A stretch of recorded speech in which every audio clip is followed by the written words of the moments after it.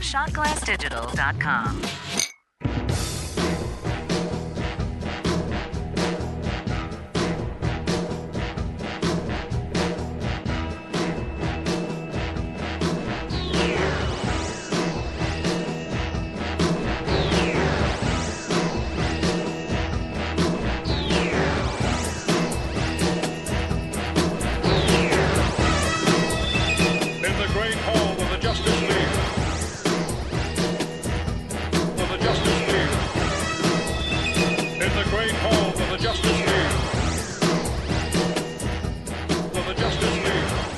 On this episode of Geek Out Loud, we're kind of impromptu getting into it. We're going to have some friends come on and chit-chat with them about some things. We're going to talk about some geeky stuff and just have a good time on your safe place to geek out. This is the Geek Out Loud podcast.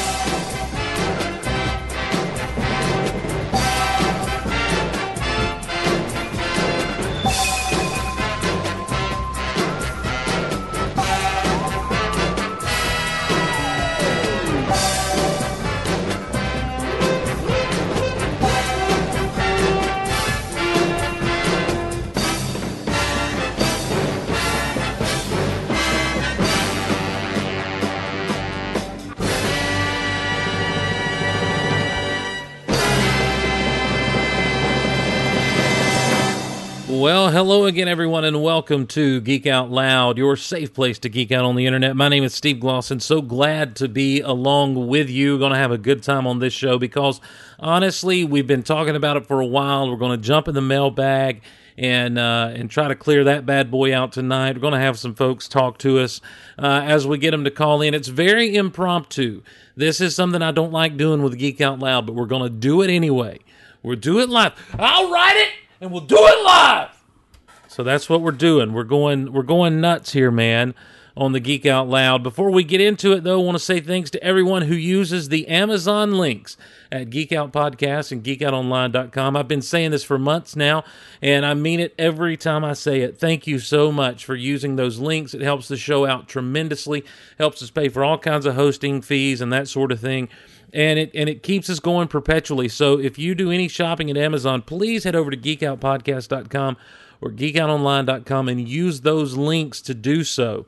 And, I think you're supposed to clear your cookies before you do that, but it helps the shows out in a big, bad way. And I'll tell you something else that helps the shows out. We have the whole Golaverse over at geekoutpodcast.com, and there are links where you can subscribe to each show on iTunes. Please do that. Subscribe to our shows, especially the ones you dig. Disney Vault Talk, Rock Out Loud, Mark Out Loud, Know What I'm Saying, Rebel Yell. It's all there. And if you'd help us out by subscribing to those things and then going to their respective iTunes pages and leaving reviews, it really helps us out. Geek Out Loud, we need those reviews. Ever since we've finally got the feed separated in a way that didn't cause utter chaos, Geek Out Loud has gone the way of the dinosaur as far as being in the What's Hot section. So help us out. Your reviews really help and let people know about the shows and what's going on. So please do that for us, and we'd greatly appreciate that. If you want to support the shows directly, you can do so at patreon.com/geekoutloud, and that means the world to me that you guys would do that.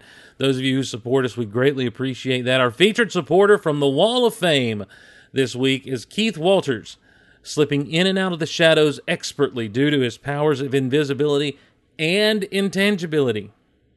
Evil never saw him coming. That's Keith Walters, our featured supporter this week on Geek Out Loud. A lot of you guys know that one of the things I enjoy doing most is just sitting around and talking geeky stuff with people. And someone who I've found that I just absolutely love his perspective and talking about things of the geek nature with is a man I call friend. He is Scott Rifen from Dinner for Geeks and My Star Wars Story and other shows. If you haven't been listening to My Star Wars Story, you're missing out. If you haven't been listening to Dinner for Geeks, well, you don't know who Ron is, and that's a loss for everybody.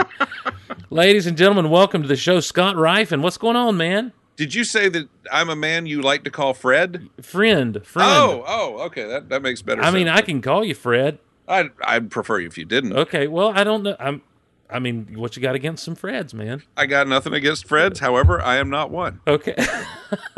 Makes sense. Hey, let's not call me the name that's not mine. I mean, that goes even beyond the bounds of nickname. Hey, Fred, there's a guy that works with us at the restaurant where I cook, and his first day, his name is Patrick, and his first day there, he introduced himself, and people were saying hello, and our dishwasher turned to me and said, as a guy walked out, he said, "Did he say his name's Pete?" And I'm like, "No," he said, "Patrick." I said, "But I'm going to call him Pete." From and now on. And the guy looked at me and said, You won't. So he walked back in, and I said, "Hey, Patrick." He's like, "Yeah." I said, "Can I call you Pete?" He's like, "I mean, I guess you can call me anything you want." And so he is now Pete around there to everybody. Disrespectful? Maybe. Funny? Yes. By the way, just so you know, this is how dedicated I am to the Golaverse. I got out of bed to come do this show with you. Oh, man. Well, you were online, and I didn't know if you were... apologies to your wife. No, I was iPadding it, and I was just getting ready to wind. I just got back from rehearsal, actually. What are you rehearsing now? We are doing another radio play at the Ritz Theater in beautiful downtown Brunswick, GA. We're doing The Wizard of Oz. Oh, and who are you? I'm the wizard. No way. Yes. You're the man behind the curtain? Absolutely. Wow. I know. Well, the funny, I wasn't going to do it because I have a Disney trip scheduled right in the middle of the show dates. Mm-hmm. And I said, sorry, I've got travel plans. I can't do it. And they said, oh. And then about a week after the auditions, they came back and said, "Are you sure you're not going to do it?" I said, "No, not going to do it." So I came back another week later and went, "We don't have enough guys. We'll work around your travel dates. Can you do it?" And so I said, "Yeah, sure." And it's nice, though, because it's a small part. It's not like when I was doing George Bailey, which almost killed me. Right. So. Merry Christmas, you old savings and loan. So you're going to be the wizard. Pay no attention to the man behind the curtain. Yes. And we won't. No. Nobody ever does. Dude, I was so excited last week to see a new Dinner for Geeks come up on the feed. Like, I'm not one of these people, like, I never asked you about it. I don't go on Twitter and be like, "Hey guys, where's the next Dinner for Geeks?" I can't stand it when people do that to me about various shows. And so I didn't say anything to you, but when it came up, I'm like, yes, they're not mad at each other. Well, no, we were, but we got over it. Well, that's good. But we were, a lot of what it had to do with was we all had some, because it really is us getting together and having dinner. Right. And so there are times when our schedules don't match up. Mm-hmm.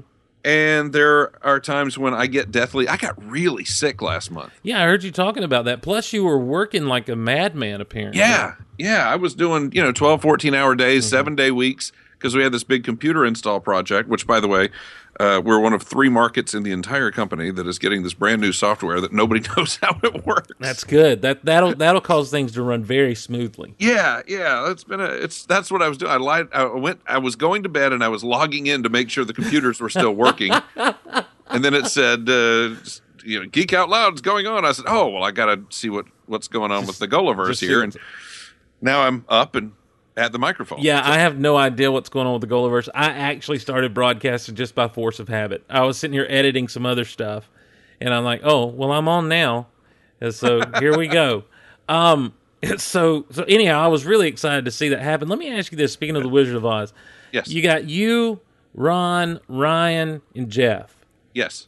Of the 4 of you, who, if you guys were somehow placed in Wizard of Oz world, who's Dorothy? Who's Scarecrow? Who's the Tin Man? Who's the Cowardly Lion?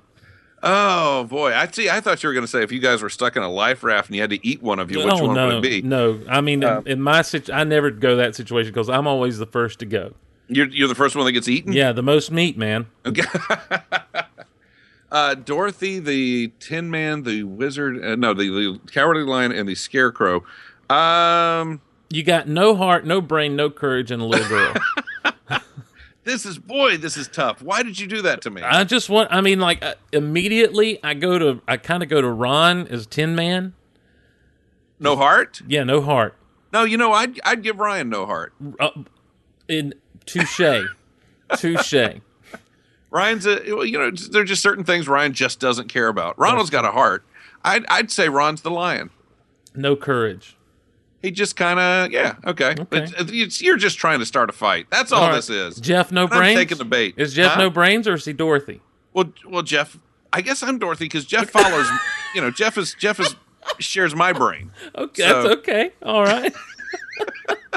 And Ron's a little girl. I mean, Scott's a little girl. I'm the little girl. That's good. That's good. Well, I'll get in touch with those guys on Facebook. Like, you've got to listen to the I latest know. Geek Out Loud. Yeah, there won't be another dinner for geeks for 6 months now. Well, Thanks. that's my personal core 4. So, I mean, let's be honest. If I end up sitting in on a dinner with you guys, that makes me Toto. Oh, that. Well, love isn't always on time, Steve. That's right. Well, So, borderline. So I miss the rains down there. I bless the rains down in Africa. I bless them. Just bless them. Bless yeah, them. well, you can miss them while you're blessed. Yeah, and the line is I bless the rains, not miss, Yes. right? Yeah, okay. Yeah, You're correct. Thank you. That took years to work out of my system because I used to think miss. Mm-hmm. And so, you just kind of automatically say that when you start quoting lines. Not that I'm always running around quoting lines from Toto in Africa. Sure. Rosanna. No, see, my brother was 6 years older than I was, so I'd get that stuff slapped out of me when it was, he was big if the lyrics had to be right. So if I missed the rain, so I was, sure, it's not right. Psh, He's like, say it right. right, yeah. I hear you.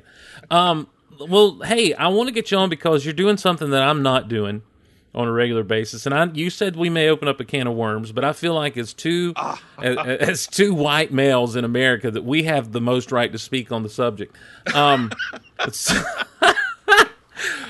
Star Wars in comics, Marvel has taken over. We know this. They're 2 or 3 issues into the Star Wars, just Star Wars. Yeah. They're 3 issues or 2 issues in? 3. 3 issues in. They have, since the launch of Star Wars #1, Princess Leia, Darth Vader, and now I guess today Kanan. Kanan came out today, yes. It's Kanan. Come on now. That's Now what listen. Freddie Prinze Jr. called it on a podcast today. Really? He was on Coffee with Kenobi, yeah. Well, he was joking, but yeah. Okay, yeah. So, get me up to speed. What's happening in the Star Wars comics? Because I've not read any of them. Hey, how about that My Star Wars Story? Isn't that great? Oh my gosh, with John Jackson Miller, it was awesome. You asked him a question, and an hour later, he's like, all right, next question. Yeah, that was almost real time, too. I didn't do a chopping on that. I mean, like you can tell, the guy didn't breathe. No. He was doing that. He was doing that Kenny G circular breathing thing. Hey, spoiler alert, guys! What's happening in Star Wars comics? I mean, just give me an overall synopsis, real quick. I honestly, and see, Here's what you're doing to me, Steve. Yeah. I've been a fan since I was 6 years old. Mm-hmm. And it's really only in the last couple of years that I've gotten out and into online fandom and the podcasting, and I'm making a lot of new, wonderful friends. Yeah. Mm-hmm.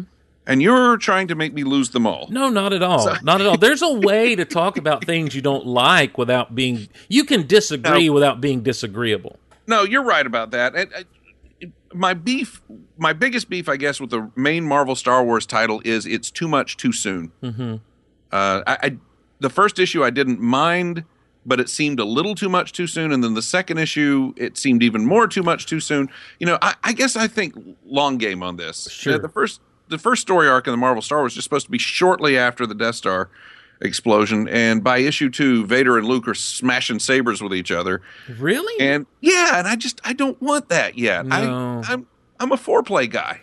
Do you feel like the Empire's the first time they should be meeting up? It doesn't have to be. Right. I mean, they actually did kind of a fake out of it in the original Marvel Star. And see, that's, I think, another part of the problem is they're retelling stories from an era that I had 30 years to fill in those gaps, and I know how they're filled to me. Mm-hmm. And now they're refilling them in a very different way. You're having to unlearn all that you've learned. Yeah, I'm having to unlearn all that I've learned.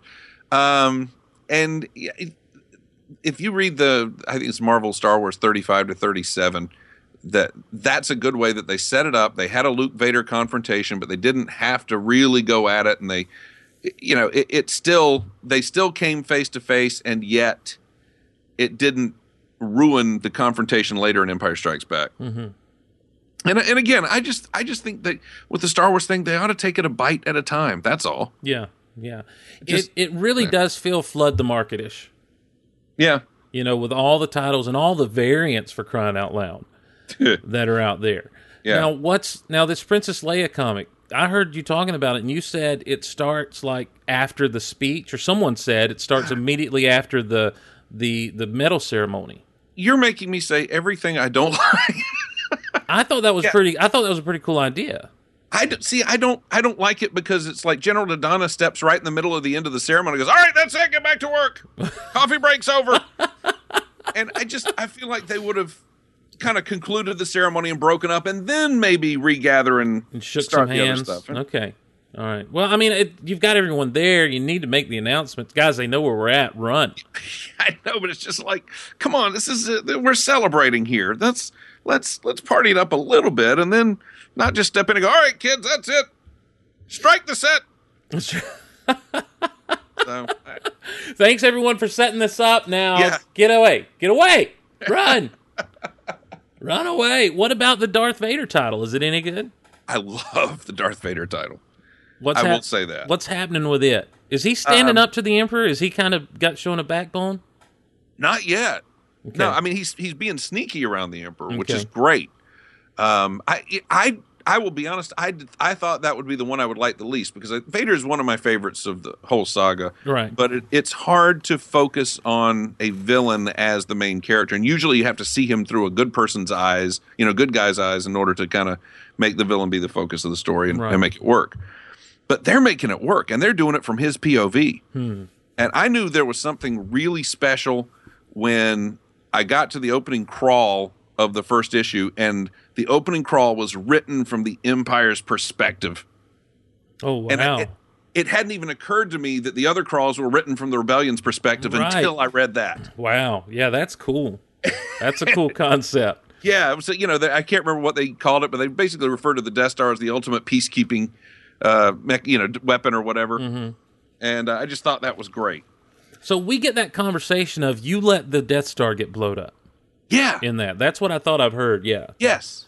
And so how does Vader... I mean, Vader's not just like, you're right, He doesn't start crying on him or anything. Well, you can...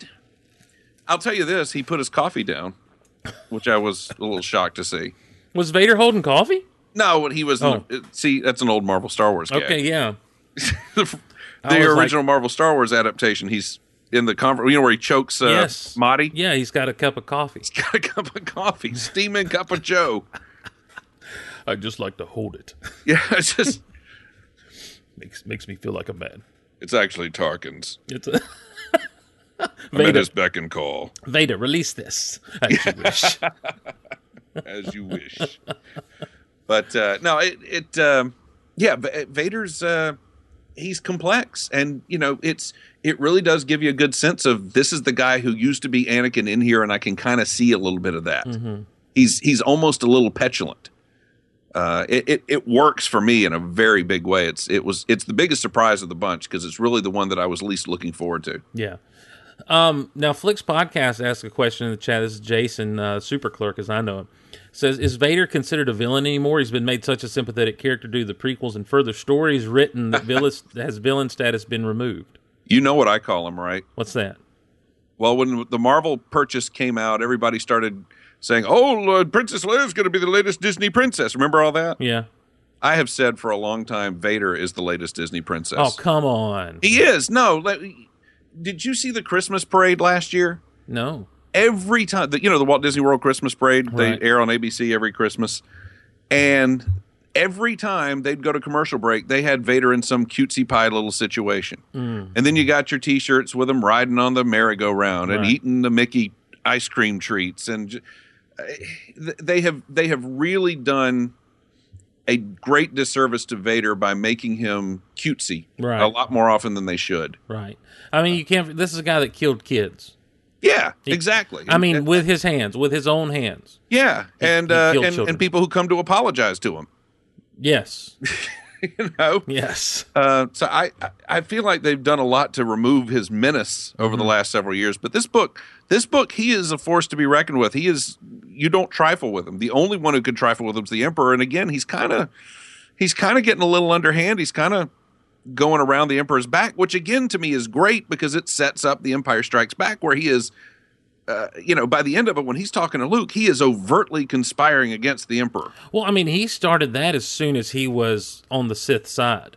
With Padme, he's like, "Look, they know I'm more powerful than them. We can rule this galaxy, me and you, Padme." And so I mean that's and that through line, of course, with the Sith sticks around as far as like, and Palpatine's got to know in some corner of his mind, this guy's trying to take him out, take him down. Well, and that's why he tells Luke to kill him. Oh, remember? So yeah, listen. Hey, let me tell you something. Last week we talked some Star Wars with some guys and just had a blast. My thing is I'm up to talk Star Wars whenever. You know that. Yeah. So, but I just haven't been able to read these things. I hope that they release them on the Marvel Unlimited app. When the time is right. I wondered about that. I don't see why they wouldn't, but I mean, they own it. I mean, it's licensed, but it's licensed from the same guys, so right. I don't know why they wouldn't. So I don't know. And also, speaking of Marvel, I didn't get you down the political roads. What's the diversity issue with Star Wars? Let me just go there, since we're two white males and we're authorities on the matter. No, well, I think we are authorities on the matter. I guess I'm a little sick of hearing it made an issue out of every 10 seconds. I say sit back, let them create what they're creating instead of demanding. Because I listen to a gajillion Star Wars podcasts a week now. Right. And I just, on a very tiny minority of them, can I use that word? Yeah. Okay. There's just this demanding of we've got to have, this kind of diversity and that kind of diversity and every kind of diversity. And it's funny because a lot of this is the same old guy Star Wars people that want the next trilogy to be exactly like the original trilogy. Right. Except apparently not at all.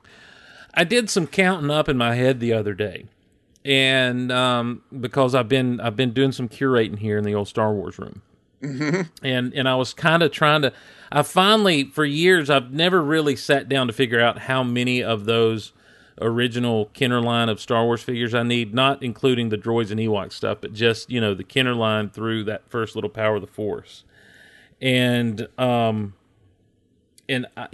found out I need about 15 of them, or maybe, That's it? Yeah. It's all last 17 stuff, though, and the Black Beskar security guard and the removable limb 3PO. Mm-hmm. And the rest of them are from that last line of 17. But I got to counting and I realized there are. Let me make sure you got Shorty Robe Luke, Bespin Luke, X-Wing Luke, Jedi Luke, and Indoor Luke. Mm. And you had the Stormtrooper Luke in that last 17. So that's 6 Lukes, right?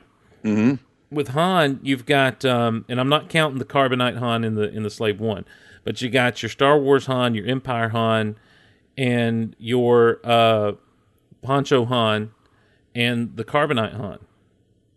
So that's 4 Han Solos that they made, and I'm not counting like the variants, like the big head, small head stuff.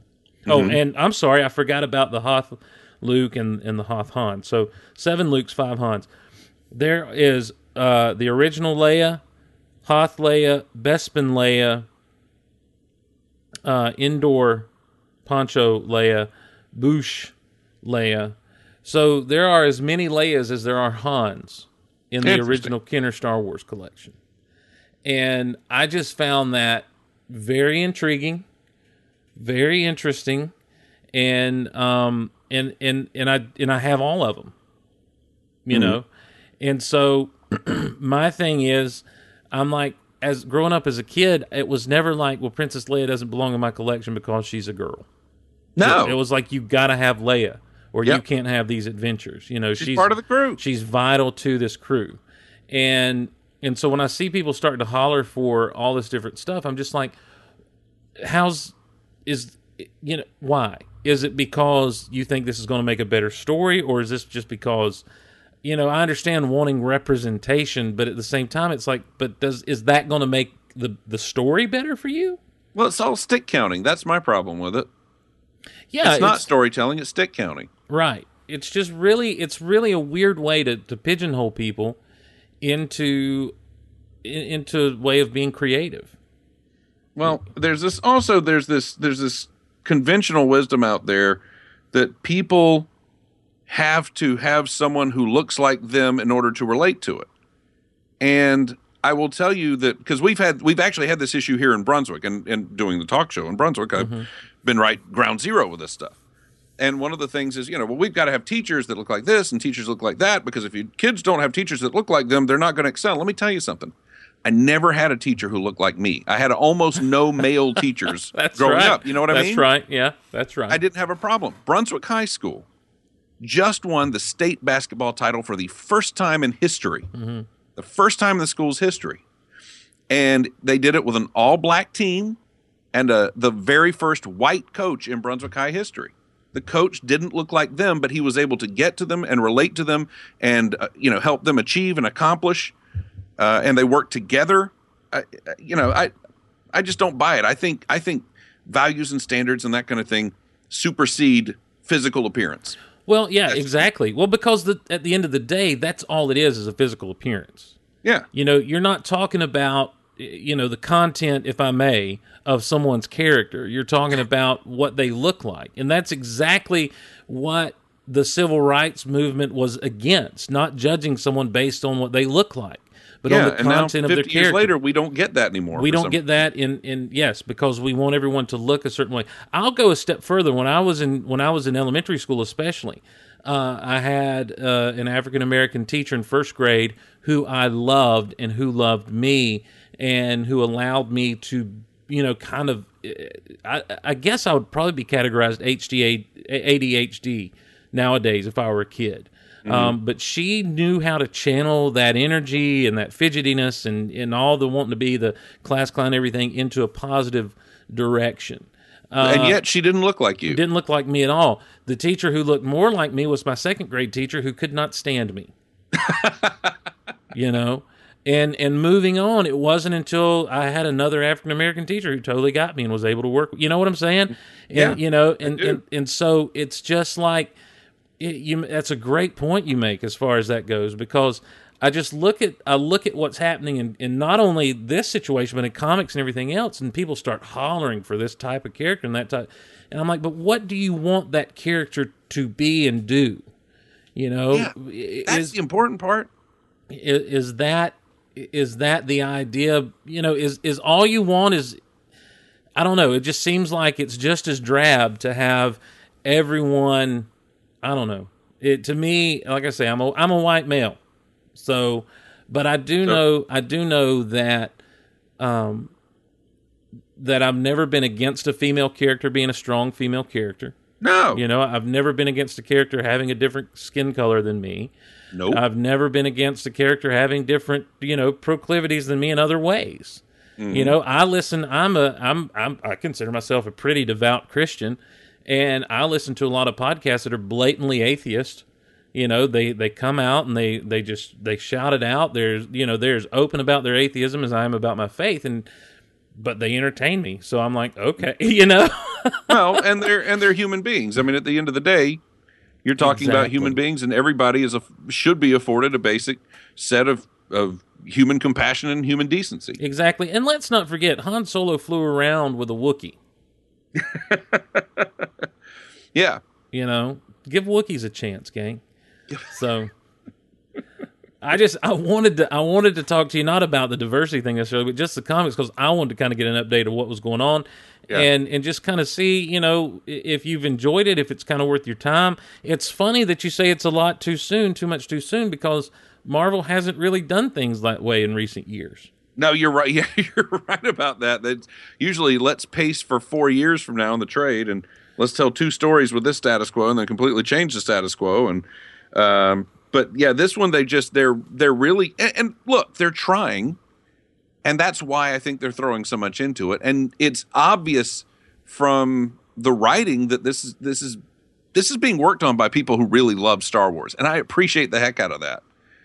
I'd like to see them back off a little bit and not, there are other things they can do as they work their way towards Vader.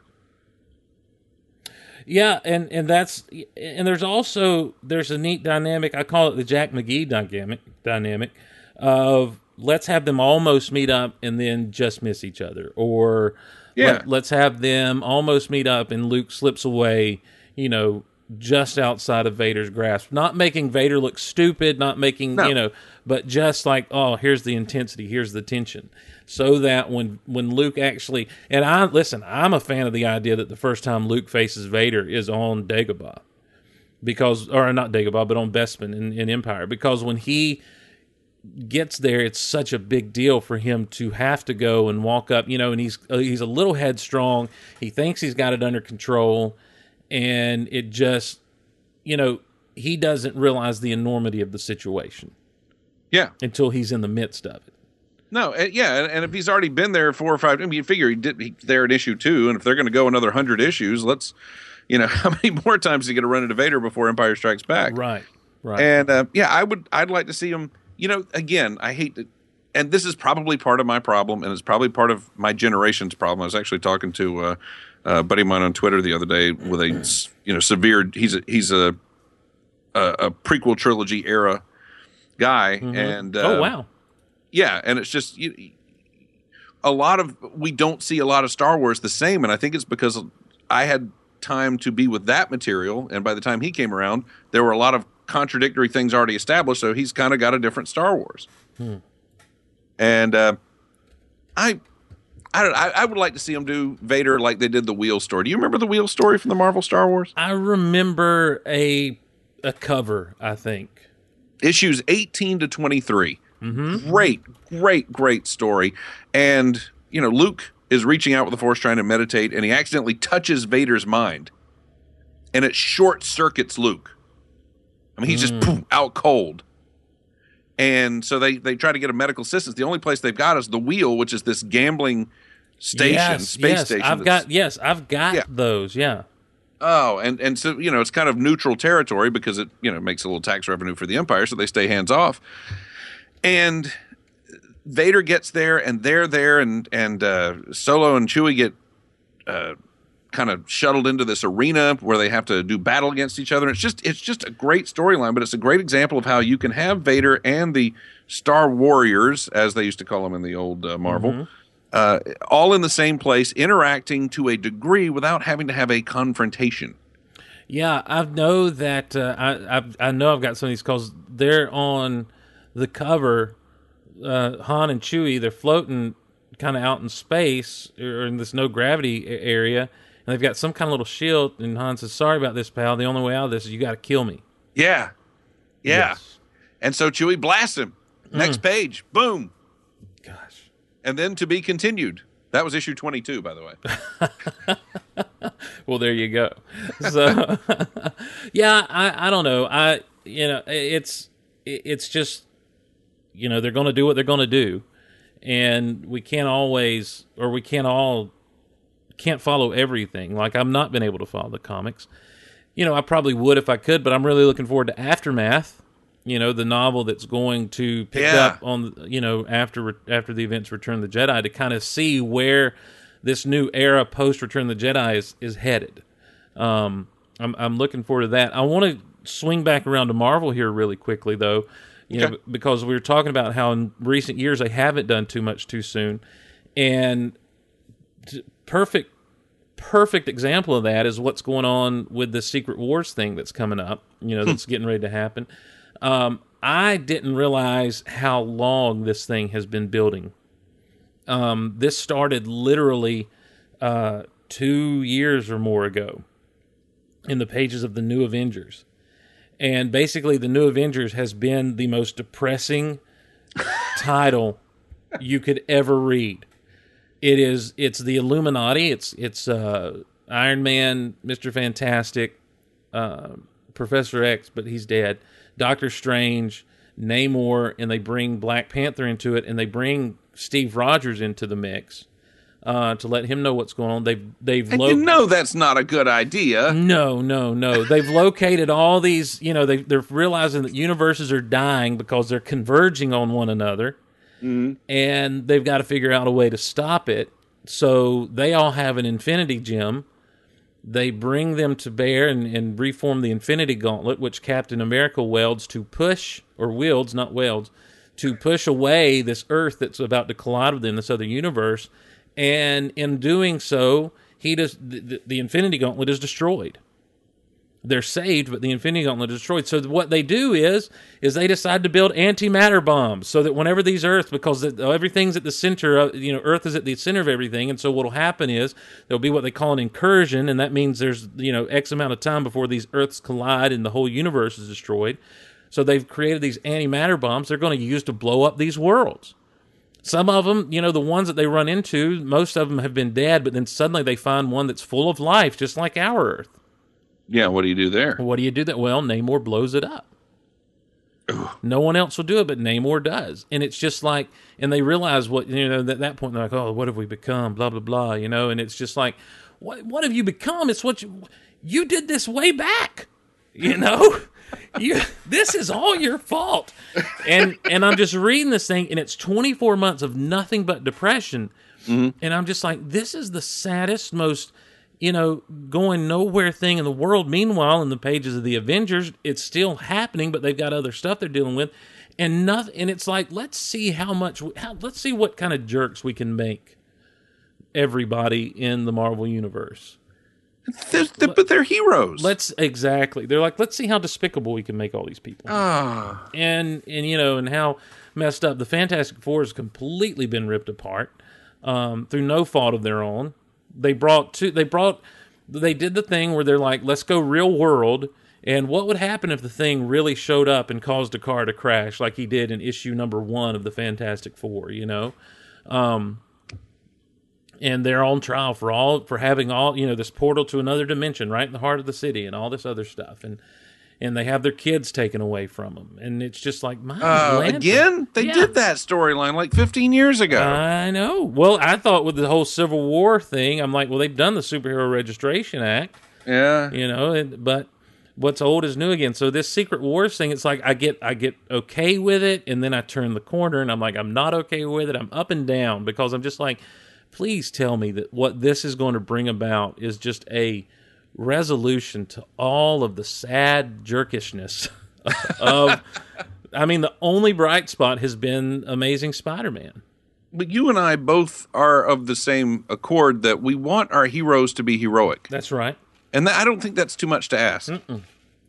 No, because let me tell you something. What we haven't gotten out of these storylines are good villains. Yeah. Because all the villains are just sitting back doing nothing. Yeah, well, the heroes go at each other. They went and talked to Dr. Doom for a minute about what was going on. So now Doom has figured out what's happening, and he started his own machinations with things. But I just look at it, and I'm like, but there's so many other villains that are what are they, just running around? Have you got them all in these prisons, Is that going to be our next thing, debating on how supervillains are treated? The Thing's in jail because he was framed for the murder of the Puppet Master. Let's take a look at this really quickly. The John Byrne era, they put Reed Richards on trial. Mm-hmm. And when they did, it was the entire galaxy that put him on trial for saving the life of Galactus. Yep. Now you're telling me the Thing gets put on trial by our court system. Mm-hmm. That's it. You know what? They should change the name of the book to 4. For murder. Because there's no fantastic there. For murdering the Puppet Master. And when he gets to jail, who is there running the yard but Miss Marvel, the She-Thing? So that's a fun reunion. But anyhow, little emotional angst there. Since they used to... it's not quite as depressing as everything else, but it's also not quite as good as what Amazing Spider-Man has been over in the to me. Now, again, I'm like 6 months behind, and I'll tell you what I've started doing, Scott, is I went online and I found a website that has a chronological reading of the Marvel Universe. Oh, wow. And I'm just going back to the old 60s stuff and reading it and having a blast. Oh, you got to share that web address with having me. An absolute blast. I don't know how you have the time to do it, but Well, I mean, just like when I'm sitting there at lunch or whatever, yeah. and or when we're not busy at work, I'll just pull it up and just find it and roll with it. This is supermegamonkey.net. What? Supermegamonkey.net. Is that real? Yeah. Yeah. And the purpose of the website is to give you Marvel chronology? They've got different stuff, but one of the things they have there is the Marvel Comics chronology. And Super Mega, and I found this, and I'm looking on my portable device here, so. But you go to the thing, and Oh, there it is. Yeah. yeah, Wow. Oh, I'm tearing this up. it's really cool. Like, you start in 1962 with Fantastic Fours 1 through 10. And then, it tells you what comes next and what comes next. And it's just so easy to go back and read these things in this order, so because they do start to cross over rather quickly. And I mean, it's fun though. Yeah. And the Fantastic Four, man, has just been so, like, I have never read like Doom's first appearance and everything. And I always knew that he was the villain who was into technology and sorcery and merging the two. But that came from his very first appearance. Oh, wow. That whole concept of who he was. And they do a thing where it's like you think they've defeated Doom once and for all, but then a few issues later they bring him back in an amazing way, and it just and though you don't have to read one story to know what happened in the prior one, they will have things lead into one another. And, neat. And so it's really interesting. It's an interesting way that Stan Lee wrote, and he and Jack Kirby worked together, and others, and how he really did give all of these characters, sometimes blatantly a different voice, but a much different voice. Now I'm just waiting to get to the time when Sue realizes she can make force fields. I don't know when that happened, but I'm about 2 years into the Fantastic Four, and it still hadn't happened. Yeah, I think it's a while. Yeah, she's very frustrating me because I like what Sue Storm became, or Sue Richards became. She became a very strong, powerful person with, who wasn't just all about shopping. And unfortunately, Stan and Jack didn't really know how to write for the ladies. So, well, they were writing for their audience, and their audience was 10-year-old boys. That's true. So, but it's been fun. It's been good stuff, and it kind of takes me away from the depression that has been some of the Marvel stuff. And I don't want to be overly critical. I mean, it's really interesting stuff, and and on one hand, it's good storytelling, but on the other hand, it's just like you're ruining an entire history of what's been good about all this stuff. So. Yeah. Well, I love the idea of the wide-eyed. There was just such a wide-eyed sense of adventure and discovery about the early Marvel universe in general, yes. but particularly that old Fantastic Four. Yeah. You go back and you read. And of course, I was very familiar with the first 6 issues of the Incredible Hulk. I had reprints of those for years and years and years. But you go back and you read him and you realize, man, he wasn't the big lovable green lug for a long time. Mm-mm. But he was still a decent dude. He just was gruff and mean and didn't quite know his place. And then when he finally finds it, it's just so. I've just had a good time. Hey, how about that? Did you get to read that Savage Hulk I got you? Yes. Well, some of it, not the whole thing. But I love the art. I never knew this thing existed, I guess. Yeah, it was the magazine. Okay. And I figured that if there was something you hadn't read, it probably would have been that. And you're right. You're right. And so I mean, they retell. I've read like the retelling of the origin and stuff so far. Sure. So Marvel did a series of magazines. In the 70s, they were trying to make a go with magazines, and they had a bunch of. They made Dracula into a magazine and Conan into a magazine, and they were black and white for the most part. And when they were, the art was just. I loved the art in those black and white magazines with all the shading and everything, and just spectacular stuff. So I figured you'd dig that. I did, and I appreciate it. Or I said Savage. It's Rampaging, actually. Rampaging. Yeah, Rampaging Hulk. Savage Hulk was something out of the 90s, I believe. We did a Savage She-Hulk, I think. Yeah, it was the Savage She-Hulk, and then the Sensational. That's right. John Byrne did the Quite sensational. Quite sensational. Right now, it's really cool because in the page of the Incredible Hulk, I'll tell you this: he had brain damage. He got shot in the head.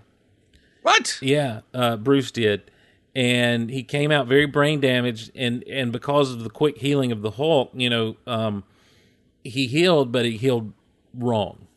And so Tony Stark, so he was kind of like a special needs guy, and they Shield set up this fake city and fake people to take care of him, and just kind of let him be like Bruce, who helps out with the the chores and that sort of thing. And he was just this happy guy, but then someone found out, and they came, and he turns into the Hulk, and of course he's going on a rampage, and they stop him, and Tony Stark gets him and uses Extremis to fix Bruce's brain. Oh, wow. And he overdoes it. And so basically we've got Peter David's, what they come to call Professor Hulk, back in the day, the merged Hulk that Peter David did. And so he's Hulk all the time, but he's super smart, super duper intelligent. He won't let people call him Hulk. He insists they call him Dr. Green. And he's decided he's going to rid the world of gamma irradiated menaces in people. Neat. And cure gamma poisoning. He can't cure himself, but he's used his blood to make a cure for others. So Rick Jones, who became A-Bomb, Abomination Light, if you will, the Red Hulk, Red She-Hulk, all these different people, he's going to take their powers. Oh, cool. And very neat. And basically save them. So, and of course, that's going to cause some conflict. Yeah, well, some of them are not going to want to give up their None of them do. So that's been kind of fun to read. And that, again, I'm about 6 months behind. So, but it's been good. But I'm digging it. Well, I just want to have you on, man, and chit chat a little bit and remind people that my Star Wars story is out there, and Dinner for Geeks is out there, and it's definitely worth. Both of them are worth listening to. Well, I appreciate that. Dinner for Geeks is a fun thing to do. My Star Wars story has really kind of turned into my real passion project, and what's really been neat is that the people who have reached out to me since I started putting that out, it really is connecting, and I think it's great because everything that I love about doing it is the thing. That's what people keep telling me they love about listening to it. Everybody's Star Wars story has striking similarities and then distinct differences at the same time. Yep. And that really kind of makes it, that's what to me keeps it fresh and interesting. I did 2 interviews. I've got 10 episodes I have not put out. Wow. 10. When are you going to stop doing it monthly? Well, I did 2 this month. Mm-hmm. That was, or not this month, but in March I did 2 episodes. So I'm trying to get into a 2 episodes a month thing, and it may be that I take Dinner for Geeks and say, let's do you twice a month and let's do my Star Wars story twice a month. Because my Star Wars story really takes a lot of work to do because, as I let me name drop here, had Jimmy Mack on a few weeks ago, and I was talking to him and I said, my goal here with this thing is to take it, record the interview, and then basically find ways to take as much me out of it as possible. Mm-hmm. So it becomes the person really telling their Star Wars story, with I'm in there guiding the interview, but really I cut that part out and it doesn't sound like I'm guiding the interview. And so, my goal is to try and cut as much me out of there as possible. And it takes a lot of work to try and find sentences that, places where you can join it and take it out, and places where I just have to give up and go, all right, well, I'm in that part. So, but it's, and I like I said, I recorded 2 this week, one of whom was Teresa Delgado. Oh, fun. You may have heard of her. Yeah. And she was amazing. She really was. She's great, yeah. And it's one of those things where she is of the the younger generation. Mm-hmm. She has a very different perspective from the older guys, and I think it goes to show that there is a lot of valid Star Wars thought. Of course, yeah. And it's not one thing; it's a lot of things to a lot of different people. And Teresa will cry on you if you're not careful. I don't think I got that out of her. You didn't get the emotional response out of her? No. Darn it. Oh, well. I got it out of Concetta. Well, yes. She was outstanding. But, I was on with your buddy Carl on the Wampus Lair a couple weeks ago, and I told the story. I'd never told it before. I probably shouldn't have told it, but I'll tell it to you. But you got to keep it quiet. Okay. Well, I mean, you're on the show. Yes, don't tell anybody. Okay. This is just between us, okay? When I was recording Concetta, we had to do it in 2 different blocks, 2 different 1-hour blocks, because that's how her time was budgeted. Mm-hmm. And we did it a week apart. And we did the first hour, and then we made plans for the next week to come back and do the second hour. And right as I called her for that second hour, she's like, "Oh, you won't believe what just happened." She was just completely a wreck. I'm like, "What's going on?" So I was just looking out the window. I was looking. There's a bird feeder out there, and there was a bird in the feeder, and a squirrel jumped up. No. I'm sorry. There's a squirrel in the feeder, and a cat jumped up and killed the squirrel. Oh my gosh, that's awesome. And so she just, obviously, Concetta loves animals. Sure. And that just totally flipped her, and I was kind of like, it's nature. And she was just completely emotional. So as we started recording, that kind of carried forward into the interview. Nice. And so she was already shaken up, and it just started coming. And it wound up making the podcast a lot better. Oh, that's so good. But it wasn't really my skill as an interviewer. It was the fact that she witnessed a tragedy of the animal kingdom the second we got on the line. She witnessed nature at its most brutal. Yeah, and it really freaked did. her out. Yeah. Oh, I'd love it. I would have loved to seen that. I was out in my yard one time. I heard a little squawking noise, and I turned and looked. And by squawking, I mean like a terrified squeak. And I turned and looked, and a hawk had swooped in and gotten a squirrel in his talons. Oh man! Yeah, it was so cool. And then I didn't see any squirrels in my yard for a good week after that. Well, the network gets out there. That's right. They're like, "Hey guys, you gotta stay away from there." You heard what happened to Jimmy last week? That's right. Yeah. Guys, stay away. You better hide your nuts. They're gonna come for you. So. All right. Well, Scott, I know you've got to get up super early in the morning, man. Yeah, I'm about at the 5-hour mark. But I love doing. I'd do this all night. Well, I love having you on. We've got to get back face to face sooner than later. I agree. Between you and me, if you don't have any plans for Saturday, you can come with us and record D4G 100. Oh, where are you guys going to be doing it?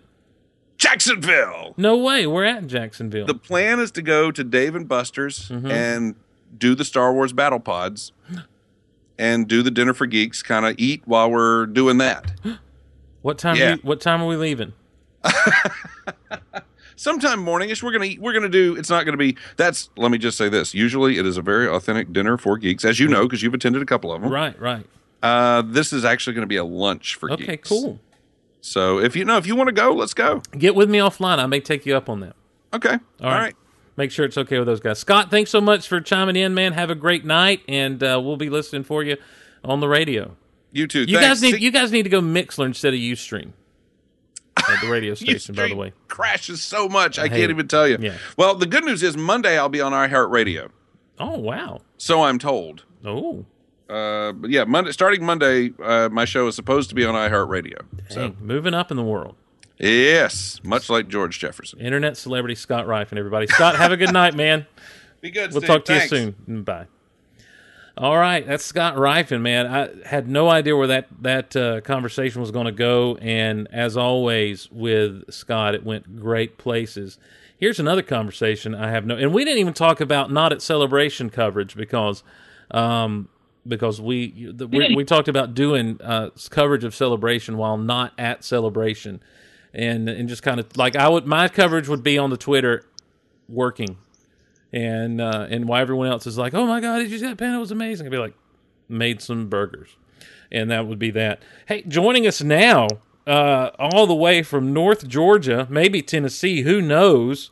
Y'all, this is a future president of the United States, Riley Blanton. What's going on, man? Hey, Steve, how's it going, man? I'm doing well. How are you, buddy? This is kind of past your bedtime, isn't it? Well, usually on Thursdays it's morning PT for RTC, but not tomorrow, unfortunately. Wow. So I'll tell you what, man, life's good. I was just listening to Scott, and you can't follow that dude up. Scott's fantastic. He is a true radio professional. Well, that's the thing, is he is honestly, sincerely, IRL, in real life, a radio professional. So, and I am always just blown away by the fact that he listens to me at all. Indeed. Well, I've got a question for you, Steve. Okay. We were just rewatching over the last month or so all of the Marvel films. Well, Yes. rather most of the Marvel films, getting ready for Age of Ultron. Of course. And a thought occurred to me because I am totally that guy who is a huge Marvel fan, having never read any of the Marvel comics. Right. And I was just curious if you could give your perspective. And I'm not sure if you've ever talked about this, so feel free to just say "get off the air" Mm-hmm. if this is the case. But I'll change if I've talked about it. I'll just change the subject quickly. Fair enough. As far as the potential for civil war, do you think what's the deal with the Spider-Man thing? Like what's the deal with the Spider-Man? What's the deal? I think everyone's making a bigger deal about Spider-Man being a part of Civil War than there needs to be, because Civil War is going to be Captain America: Civil War is going to be a much different animal than it was in the comics, just right out of the gate. Because in Marvel Comics, the Civil War storyline, and I haven't really talked in depth about this, but in Marvel Comics, the Civil War storyline spanned the entire Marvel universe on Earth. It didn't affect the people out in space, of course, like the Guardians of the Galaxy and such as, but the Avengers were ripped in two by this. And basically what it was the idea was there needs to be a superhero. There was an event that set off a chain reaction of other events and legislation, like we need to register superheroes. We can't have people running around, the same way you'd register, people have to register to have a gun, that sort of thing. And so Tony Stark was all about this. He's like, yeah, this is the right way to go. It'll help us keep tabs on who's good guys and who's bad guys. Captain America said, this is kind of infringing on people's personal freedoms. These powers aren't a weapon. A lot of times they're just who these people are. And so Captain America and a group of heroes became outlaws. And it wasn't that they were doing anything villainous. It's that they would show up to help stop villainy. And then the registered side of heroes would turn on them to try to arrest them, and another fight would ensue. And so that's what the Civil War was about. And in the midst of that, the reason Parker was a big deal, or Spider-Man was a big deal, is because for the first time ever, the world knew who he was. In an effort to promote the Superhero Registration Act, he unmasked on TV and revealed his identity and said, I believe this is important. And so it was meant as kind of a publicity stunt for Stark to get everyone else out there, to say, if Spider-Man can do this, so can you, because he is the most blue collar of Marvel superheroes in a lot of ways. He's the one that you get to see into his life of, his aunt needs medicine, but Dr. Octopus is robbing a bank. What am I going to do? I've got to save Mary Jane over here, but at the same time, the Lizard is tearing up downtown Manhattan. I don't know. He's always forced to make those choices. Meanwhile, he's taking pictures for the Daily Bugle and barely making ends meet while he's trying to be a hero. And so when he got brought into the Avengers, it was a big deal. Tony Stark took him under his wing because Peter is a genius. And so that's why people are thinking that, Spider-Man's first appearance will probably be in the Marvel Cinematic Universe in Civil War. I don't think it necessarily has to be, because for him to have the impact in Civil War in the movies that he had in the comics, he's got to be an established person in that universe for a little bit longer. I don't know if that makes sense. No, that does. Although, I don't know, because it seems like that's the key moment. That's the key part of the whole film, because that's what I heard about the storyline, and it seems like that's what you want to see out of a Civil War movie. Well, I mean, honestly, to me, the key part was the end. And I'm very loath to go into spoilers at this point. I wasn't even wanting to, back when we were getting ready for Captain America: Winter Soldier, reveal on my show that Bucky was the Winter Soldier, because I always felt like too many people just assumed when people were listening to their podcast or reading their blogs that everyone knew that. And I know there are a lot of people like yourself who didn't. And Indeed. so I tried to keep that as spoiler free as possible. But the event that takes place at the end of Civil War is what really made Civil War a super big deal. The fact that, it was, in all intents and purposes, a civil war amongst the superheroes. Families were torn apart. The Fantastic Four parted ways. over the situation. Sue Storm, Oh, wow. Sue Richards left Reed for a time because she couldn't see how they were helping the situation.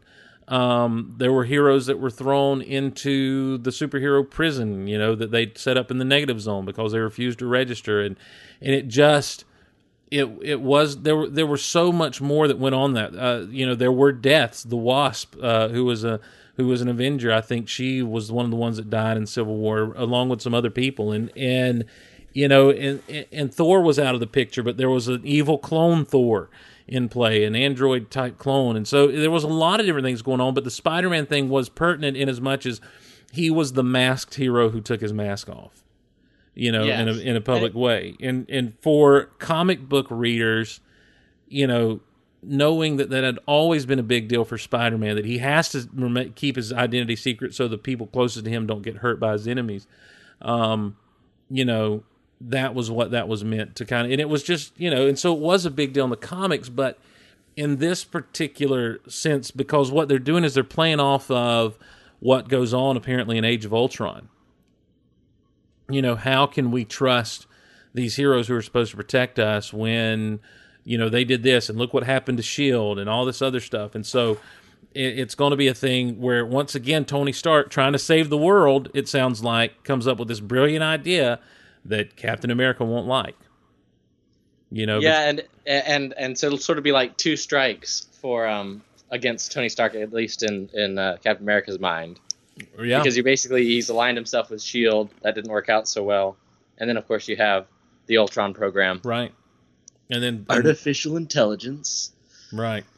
Yeah. Yeah, and I'll never forget because I was at my ROTC detachment, and we set up in one of the classrooms the morning after the trailer premiered. We just showed the trailer, and of course, so these are all a bunch of kids pretty much who've just grown up watching these movies over the last 2 years, and like the excitement in the room was palpable.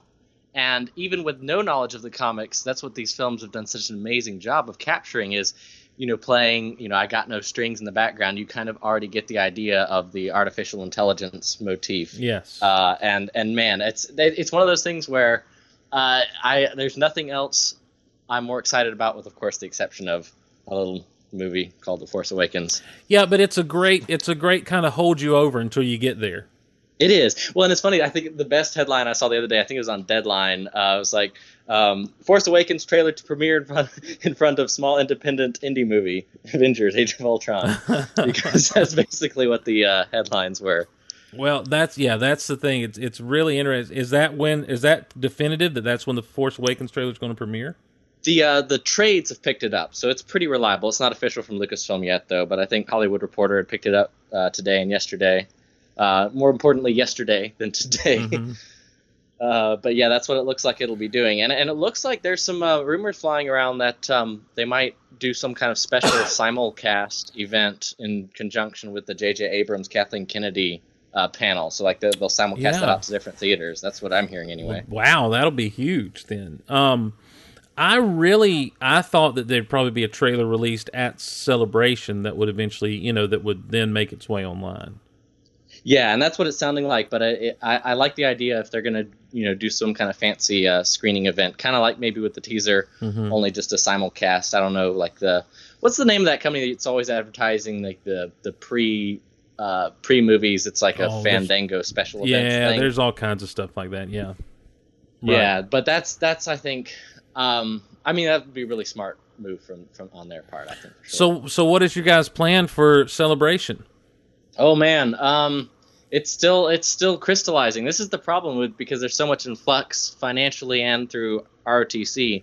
I only got it confirmed a couple weeks ago that we could even make it for sure. So I'm kind of last minute scrambling. But the big plans are mostly just to go hang out. Cohen's got a house that he's booked. Oh wow!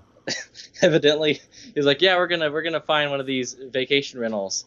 And I was like, really? That sounds kind of weird. He's like, yeah, if we all split it, it'll be like a third of the cost of a hotel. I'm like, ooh, I'm interested.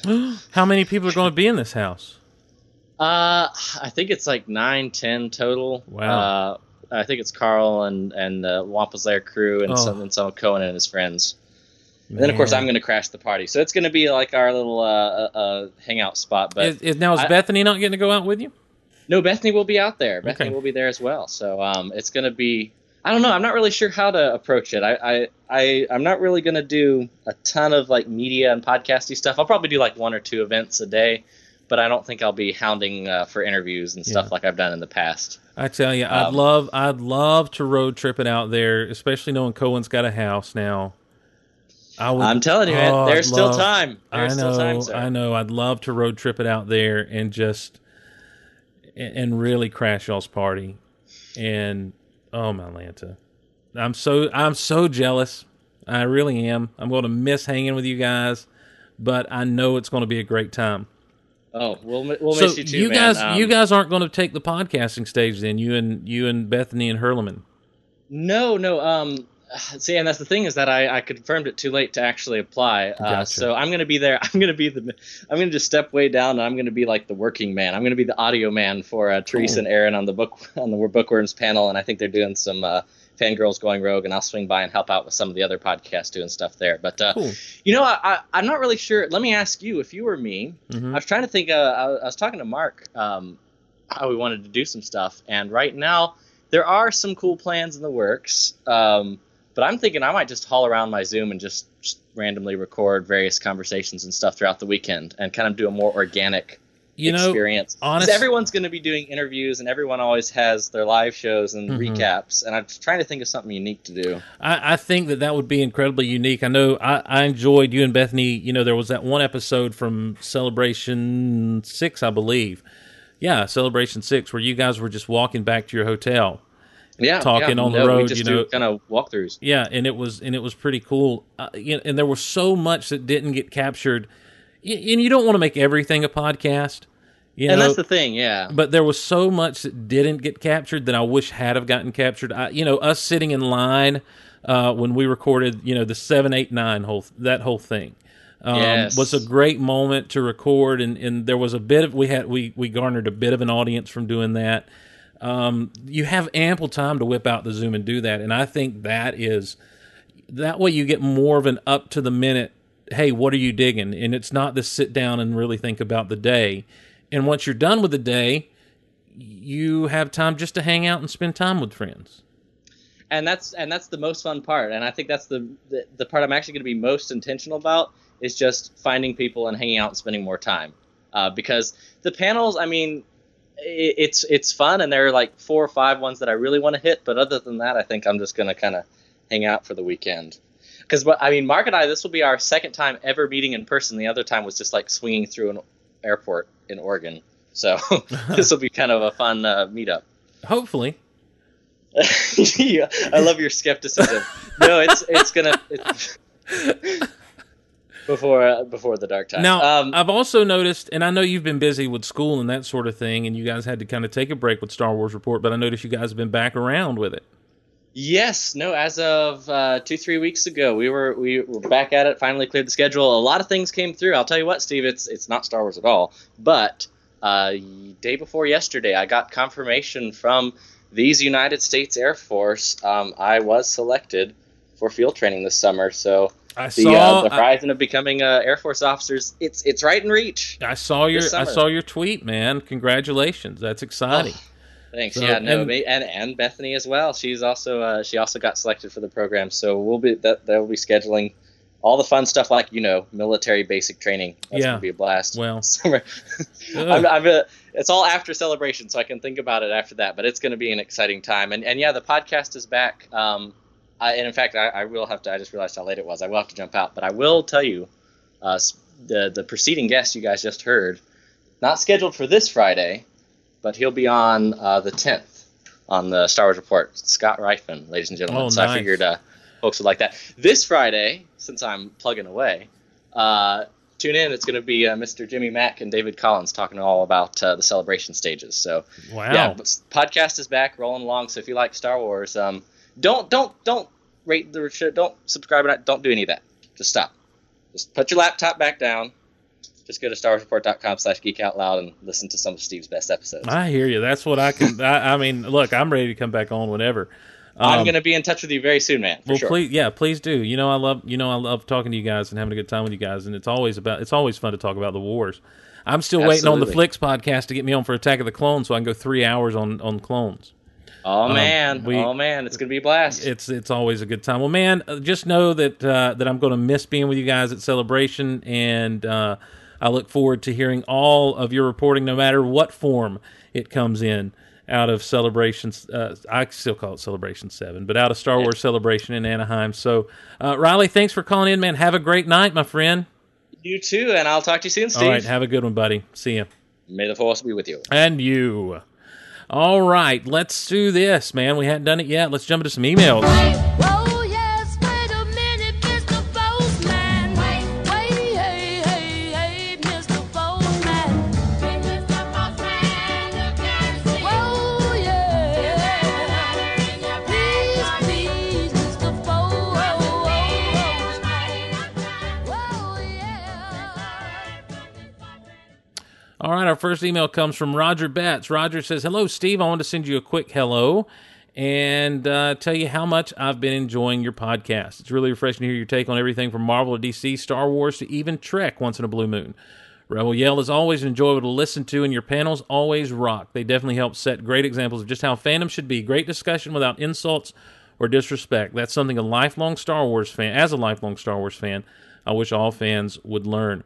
I used to enjoy visiting different social media groups to see what, quote, fan groups, unquote, were out there, but not much anymore. The large amount of vile, disrespectful people who consider themselves fans have deterred me from that. It really gets old hearing people bash George Lucas about things that happened almost 2 decades ago. I have a simple philosophy on fandom. If you don't like something, then don't watch it or read it again. That's me, man. That's, and I try not to talk about the things I don't enjoy, because for everything I don't enjoy, there's someone out there who loves it. And so why bash it and make people sad that you don't like what they like? Just say, it's not really my bag, man, and move on. This nonsense of people complaining and griping about the same things over and over again for almost 20 years makes you wonder, do they not have anything else in their life to do? They don't.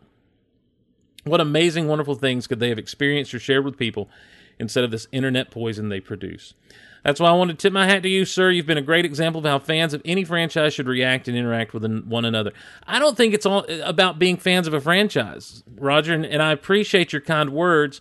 I realized immediately into this that this was not an email I wanted to read on air, because I don't like reading these kind of issues on air. But I will say this, that I think it's just a matter of treating people like people. No matter what your opinions are, no matter what your background is, no matter who you are, where you come from, at the end of the day, we're people. Treat people like people. It's as simple as the old adage, and I mean, I don't want to go all morality tale on you guys, but it's just treat people the way you want to be treated.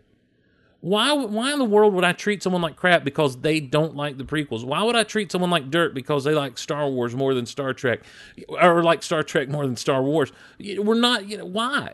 There's no sense in it. Are we going to have the same views on things? No, but that's fine. That's fine. We can all get along.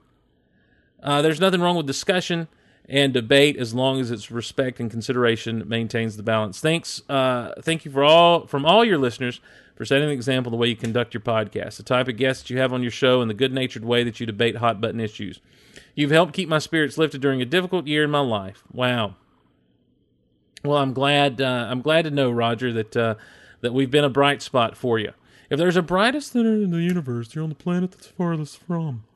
So hang in there, buddy. Appreciate the kind words. Thank you so much for getting in touch, sir. You're a good man, and I appreciate the kind words. So have a great one. And I'm sorry I read that on live because I don't like to read stuff like that. Brian Beauchamp chimes in. Steve, I'm absolutely loving the Topps Star Wars card trader app in the worst way. I'm having so much fun with the thrill of the hunt, trading with friends, and filling with the collections. It's also pretty cool how the characters are so detailed. Even some of the secondary characters you don't get to see close up on screen. Topps has done a great job with the app, giving you enough free credits daily and weekly to make the app enjoyable and fun without having to have a ton of in-app purchases. Just wanted to share my excitement. That's all. Bobby Beauchamp signing off. I am doing the Topps Trader app, and it is addictive. I've really chilled out the past week because I did actually make some in-app purchases that I regret making.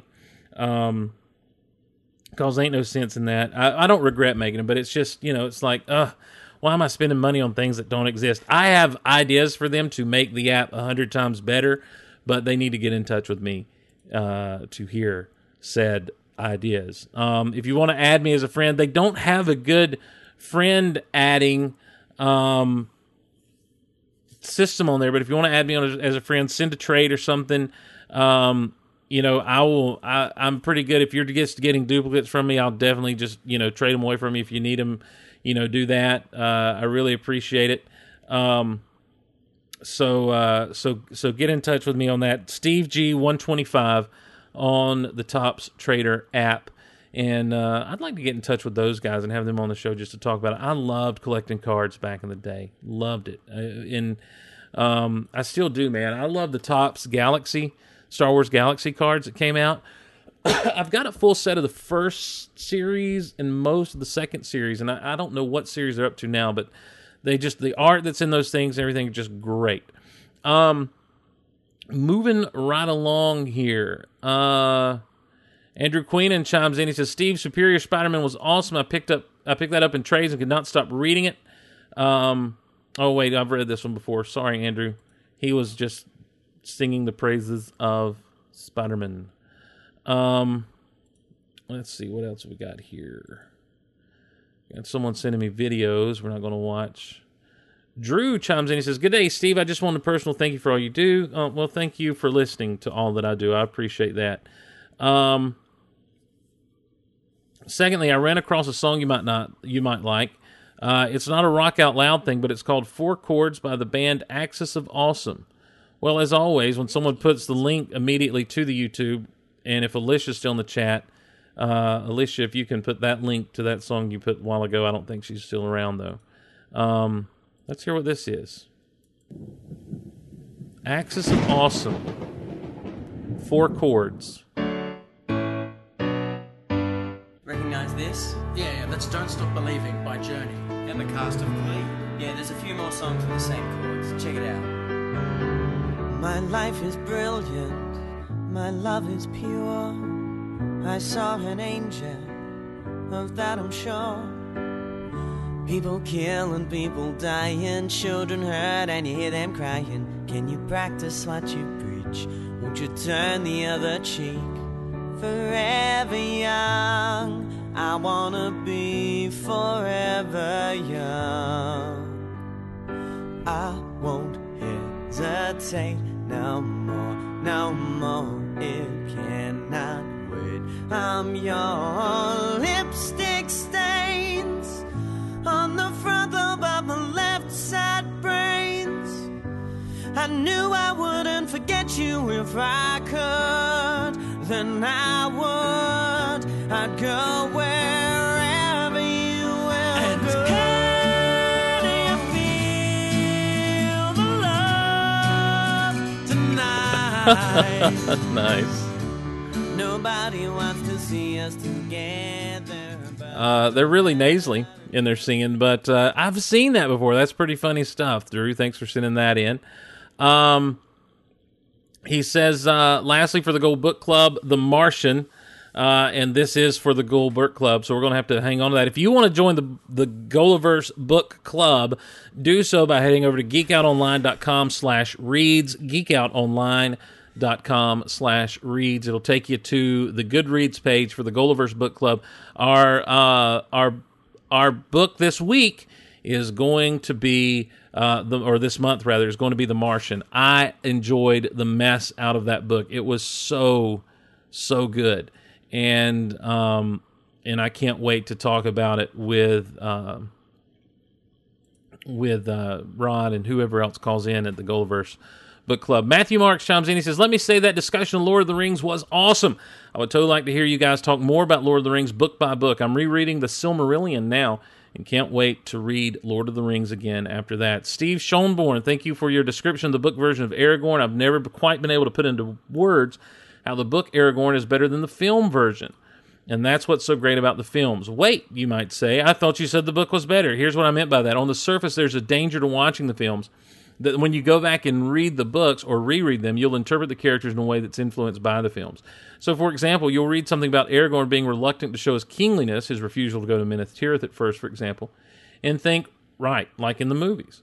Or when you read the exchange between Denethor and Faramir, you think, right, he has issues because his father loved Boromir more, just like in the movies. But once you look deeper and look for the contrast, you get a much deeper understanding of the character. By having something to compare and contrast against, you can more easily understand what the author is telling you about a character. I also like Steve Lawson's question about why Tolkien used the West instead of the East as a source of hope. That is something I'd never really thought about much. My first stab at the answer was that the West is the direction the sun travels across the sky. So by following the sun, you go west, but I like Schoenborn's answer better. In fact, the sun thing has more to do with why we traditionally look to the east for hope. The sun rises in the east, so that's where hope comes from. In Tolkien's stories, the Silmarillion, the sun originally rose in the west from Valinor, traveled east across the sky, and then came back across the sky and set again in Valinor in the west.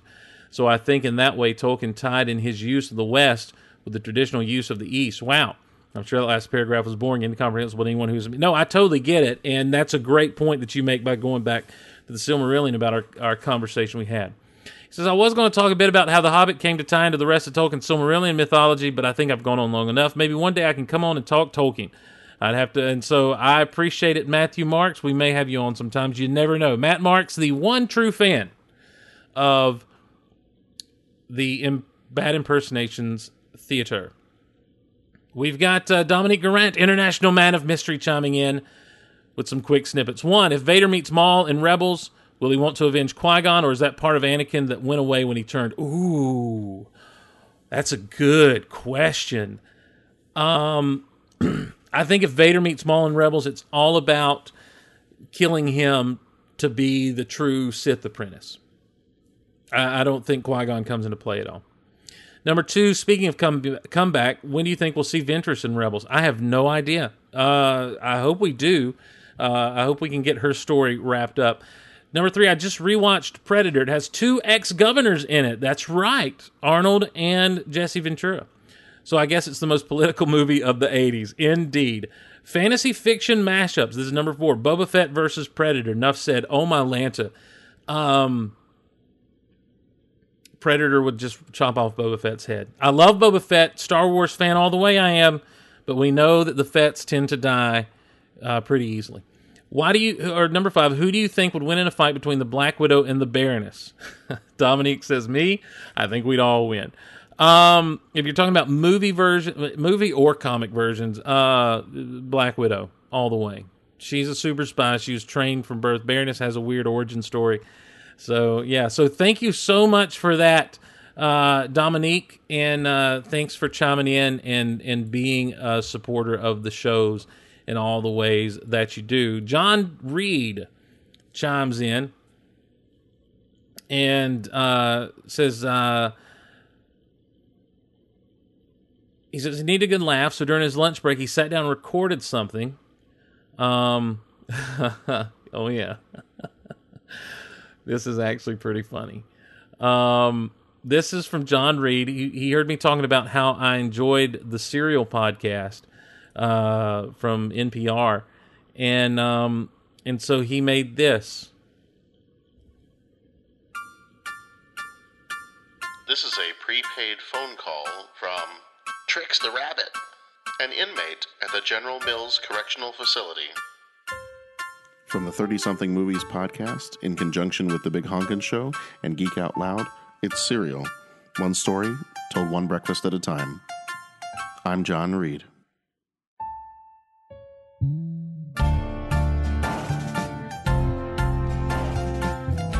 For the last year, I've spent every moment of my working day looking into the whereabouts of a cartoon character on one weekday morning.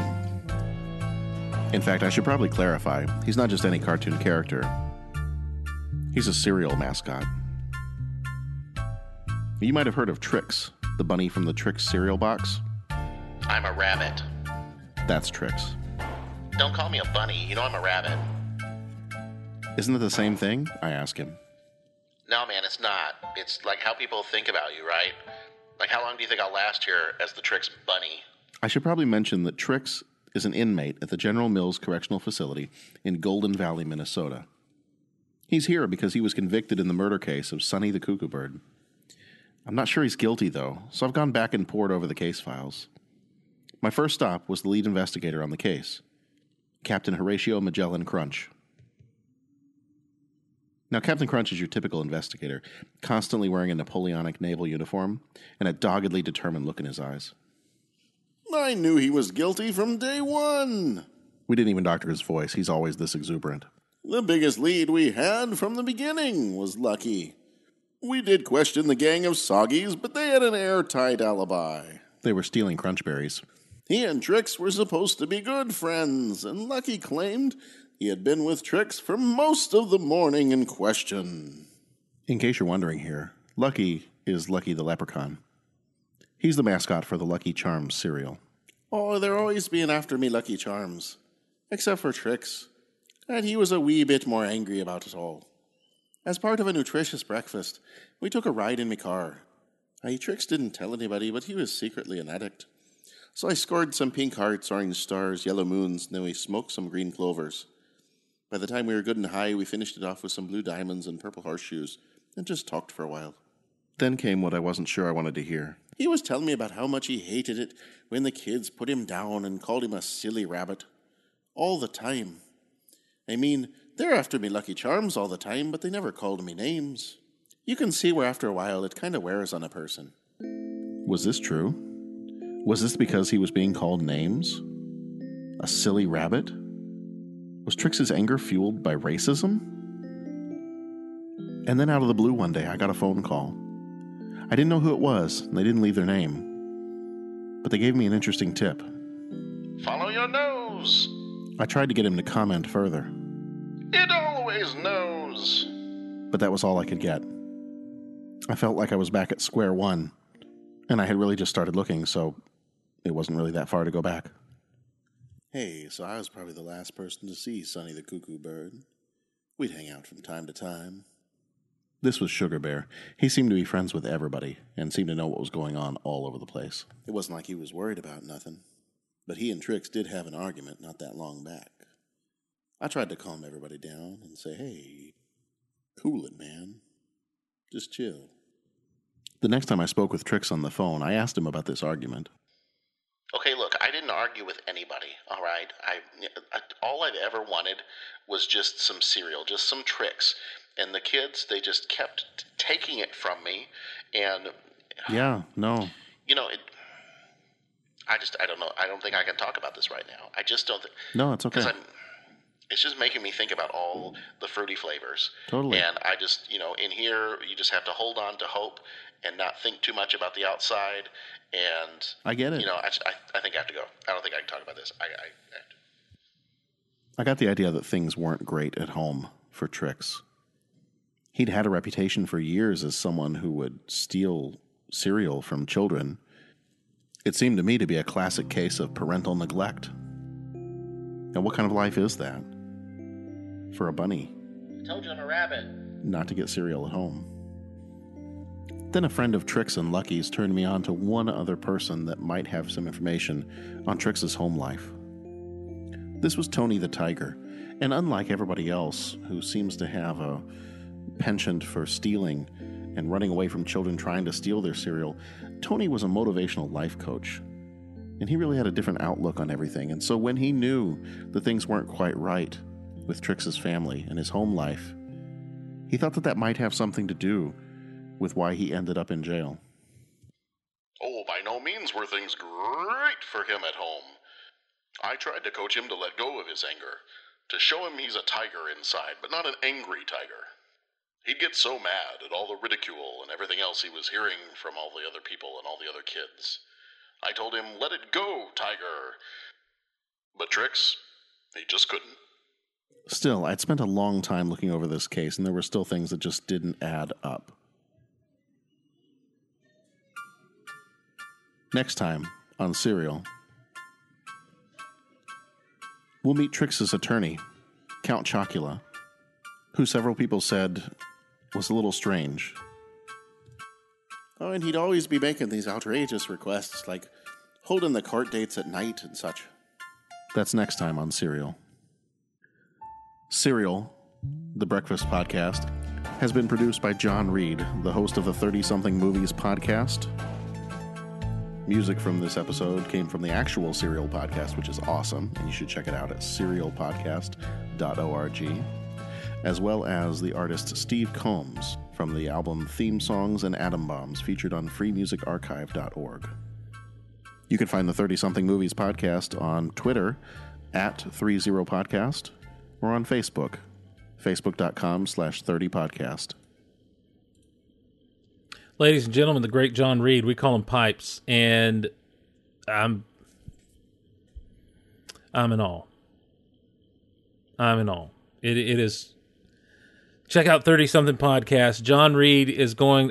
That's probably the last great thing I get from John, because he's going to be doing his own great stuff for his own great podcast, 30-something podcast. Check it out.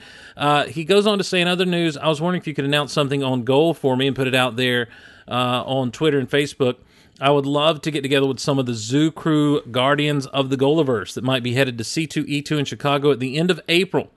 I'd like to gauge the interest level in doing something like that before I start thinking through details. Basically, the announcement is this.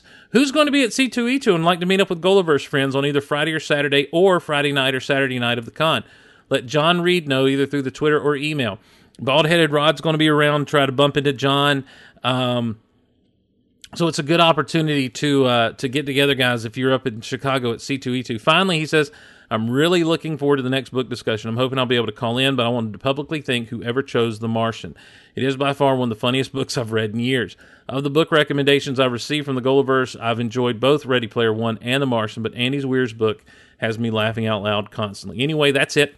I feel this email was average length, so I deleted the apology I'd started to write, and that comes from Pipes, John Reed. So, John, thank you so much, and I want to do more. I want to do serial podcast segments for every Geek Out Loud. I want us to continue the story, and I will help you out however I can.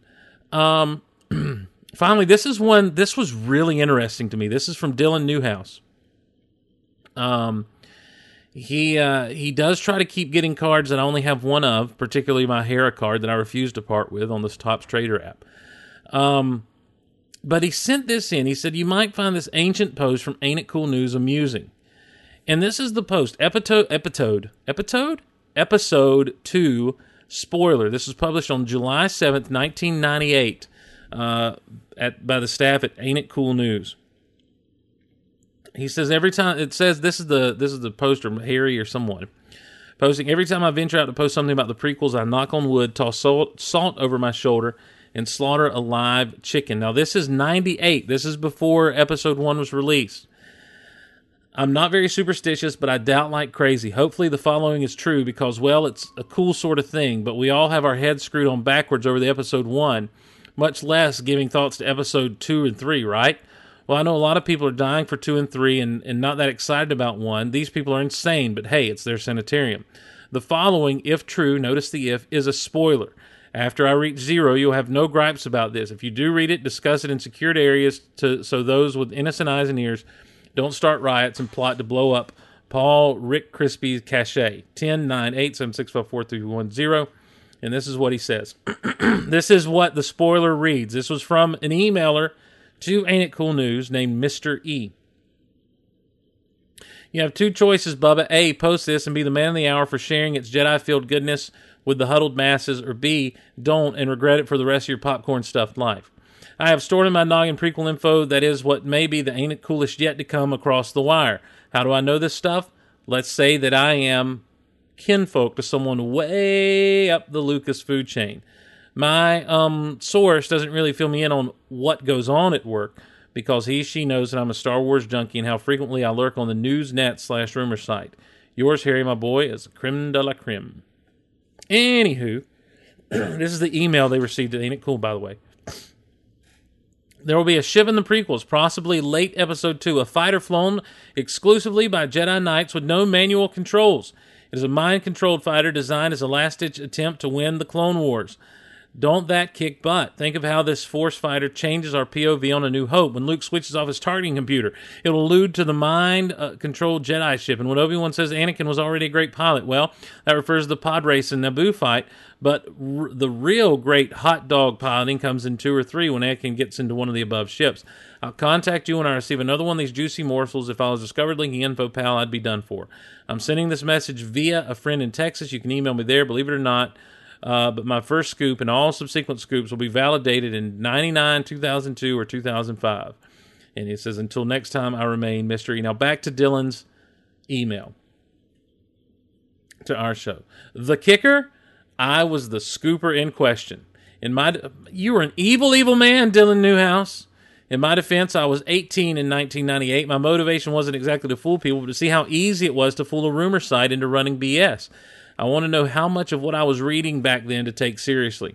The message to Harry itself was intentionally silly in its wording. Still, it's pretty embarrassing to read back now. But hey, if you want to kill a couple of minutes on Go With It, be my guest. The moral of the story, don't believe all the Force Awakens rumors out there. I know things have changed since 1998, and I'm sure real info is leaked, but I guarantee you fan speculation and outright lies get passed off as legit in order to rack up clicks.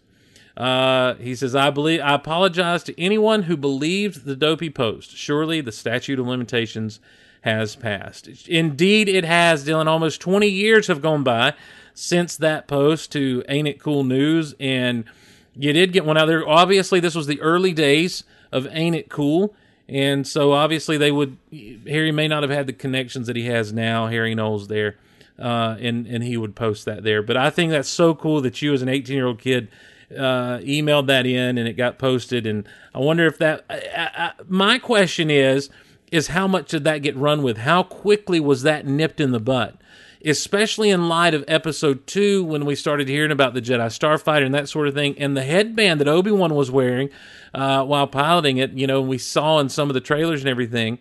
I wonder how much of this kind of continued on. That'd be what would be really interesting to see is where did this rumor actually end? Did it end right here? Were people in the talkbacks, completely crushing your hopes and dreams, young 18-year-old? But it's out there, and it's true. There's been a lot of Force Awakens rumors that just don't line up. But what you do is you end up hearing things along, and they sound similar and they sound plausible, and you start to kind of be able to decipher the BS from the real stuff. So I'm looking forward to Force Awakens. There's some interesting spoilers that I've heard about. We don't talk about it here on the show because this isn't a spoilery podcast. I like to be spoiler neutral. I don't consider trailers spoilers, guys. I think that I don't understand people who refuse to go watch trailers because they don't want to be spoiled. I love trailers. I love movie trailers. Speaking of which, have you seen the new Mission Impossible trailer? If you haven't, oh my Lanta. You need to see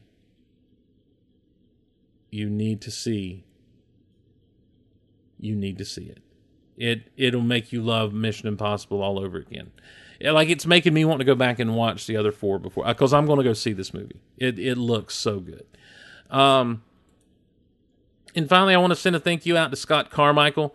I got a package in the mail the other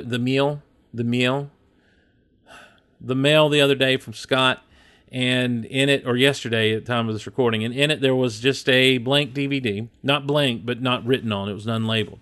And what Scott did is he actually took the Man of Steel and put it through a stabilizer.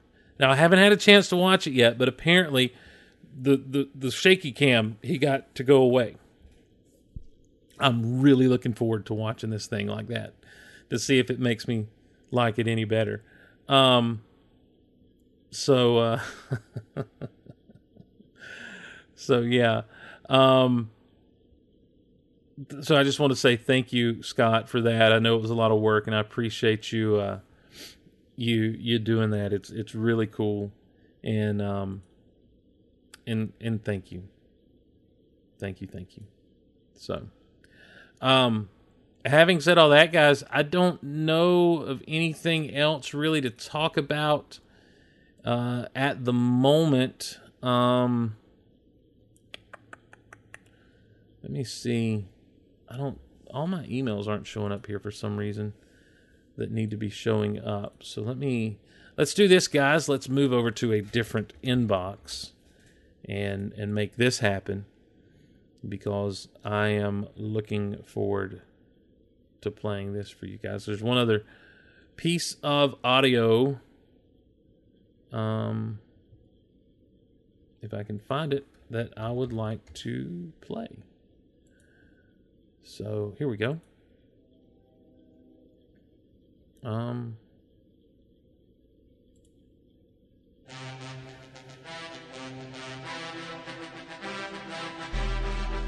Round 3's back. We took a 5-year break because we just really needed some us time. Yeah. Also, we forgot the passwords. I did forget that. But we're back. We're back. And we've got 52 episodes already recorded, ready to go. And they're not dated at all. But they're still fun. I honestly have always said that was the most fun thing I think we have ever done. Just to me, it was just the epitome of us getting to be ourselves. Yeah, it's just fun and silly. And Round 3 was a 15-minute, 3-time-a-week show, Monday, Wednesday, Friday. Sort of 15. It's 15 to 20 minute. Yeah, 15 to 45 minutes. There you go. 3 times a week show, Monday, Wednesday, Friday. We're hoping to stick to the same format, but we're going to tinker with it and see what works for our schedules this time.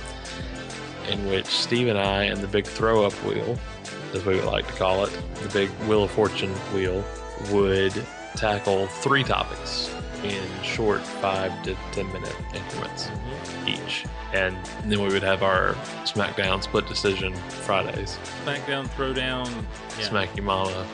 Somebody. Turn around, pick a bale of cotton Fridays. Where Jimmy Crack Gordon, I don't care. And I don't care. Fridays, where the 3 topics would each be something versus something. So it would be like Rocky 1 versus Rocky 2, which was better. Or, Rocky 3 versus Rocky 5, what was better? Let's skip Rocky 4 because it's the best. Just kidding. I could hear you get so mad just then. No, I was thinking, I was surprised. Like, I was like, because a lot of people crap on Rocky.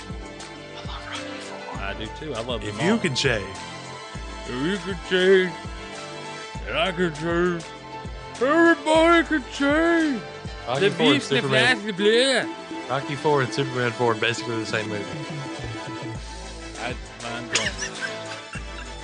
Mind blown. Am I wrong? Am I wrong? No, I mean my mind is blown. That's so why I round started 3. playing the music. So round 3 is back. Check us out on Twitter at Round 3 Show.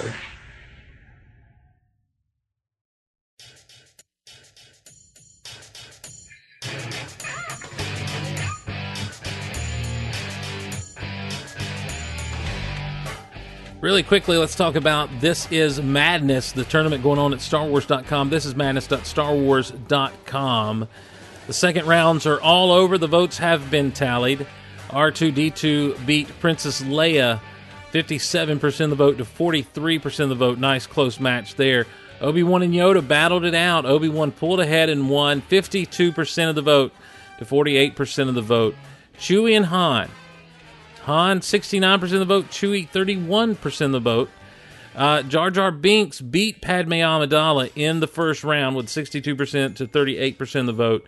And he was pitted against Captain Rex in the second round and just barely lost. I think there was a group of trolls trying to push Jar Jar onto the top. Not that Jar Jar's not a good character to see win, but I think there were a lot of people just trying to skew the voting their direction. So Jar Jar loses to Captain Rex, 48% of the vote to 52%. Tarkin defeated General Grievous, 59% to 41% of the vote. Boba Fett, of course, over Jango Fett in a close race, 47% to 53%. At one point, I logged in and Jango was ahead. Vader over Maul, 75% of the vote. And Jabba the Hutt over Pre Vizsla. I'm not getting that. That's not pulling up for me. 67% of the vote to 33% of the vote. So right now what's happening at the time of this recording is Obi-Wan versus R2, and he is leading 55% of the vote to 45%. It's Tarkin versus Fett, and Fett leading by a huge margin with 71% of the vote. Coming up next in the light side category, round 2 will be Han Solo versus Captain Rex. I gotta imagine Han Solo takes that by a landslide. And on the dark side, Darth Vader versus Jabba the Hutt. Gotta imagine Darth Vader takes that. So you're going to have Vader versus Fett on the dark side, most likely.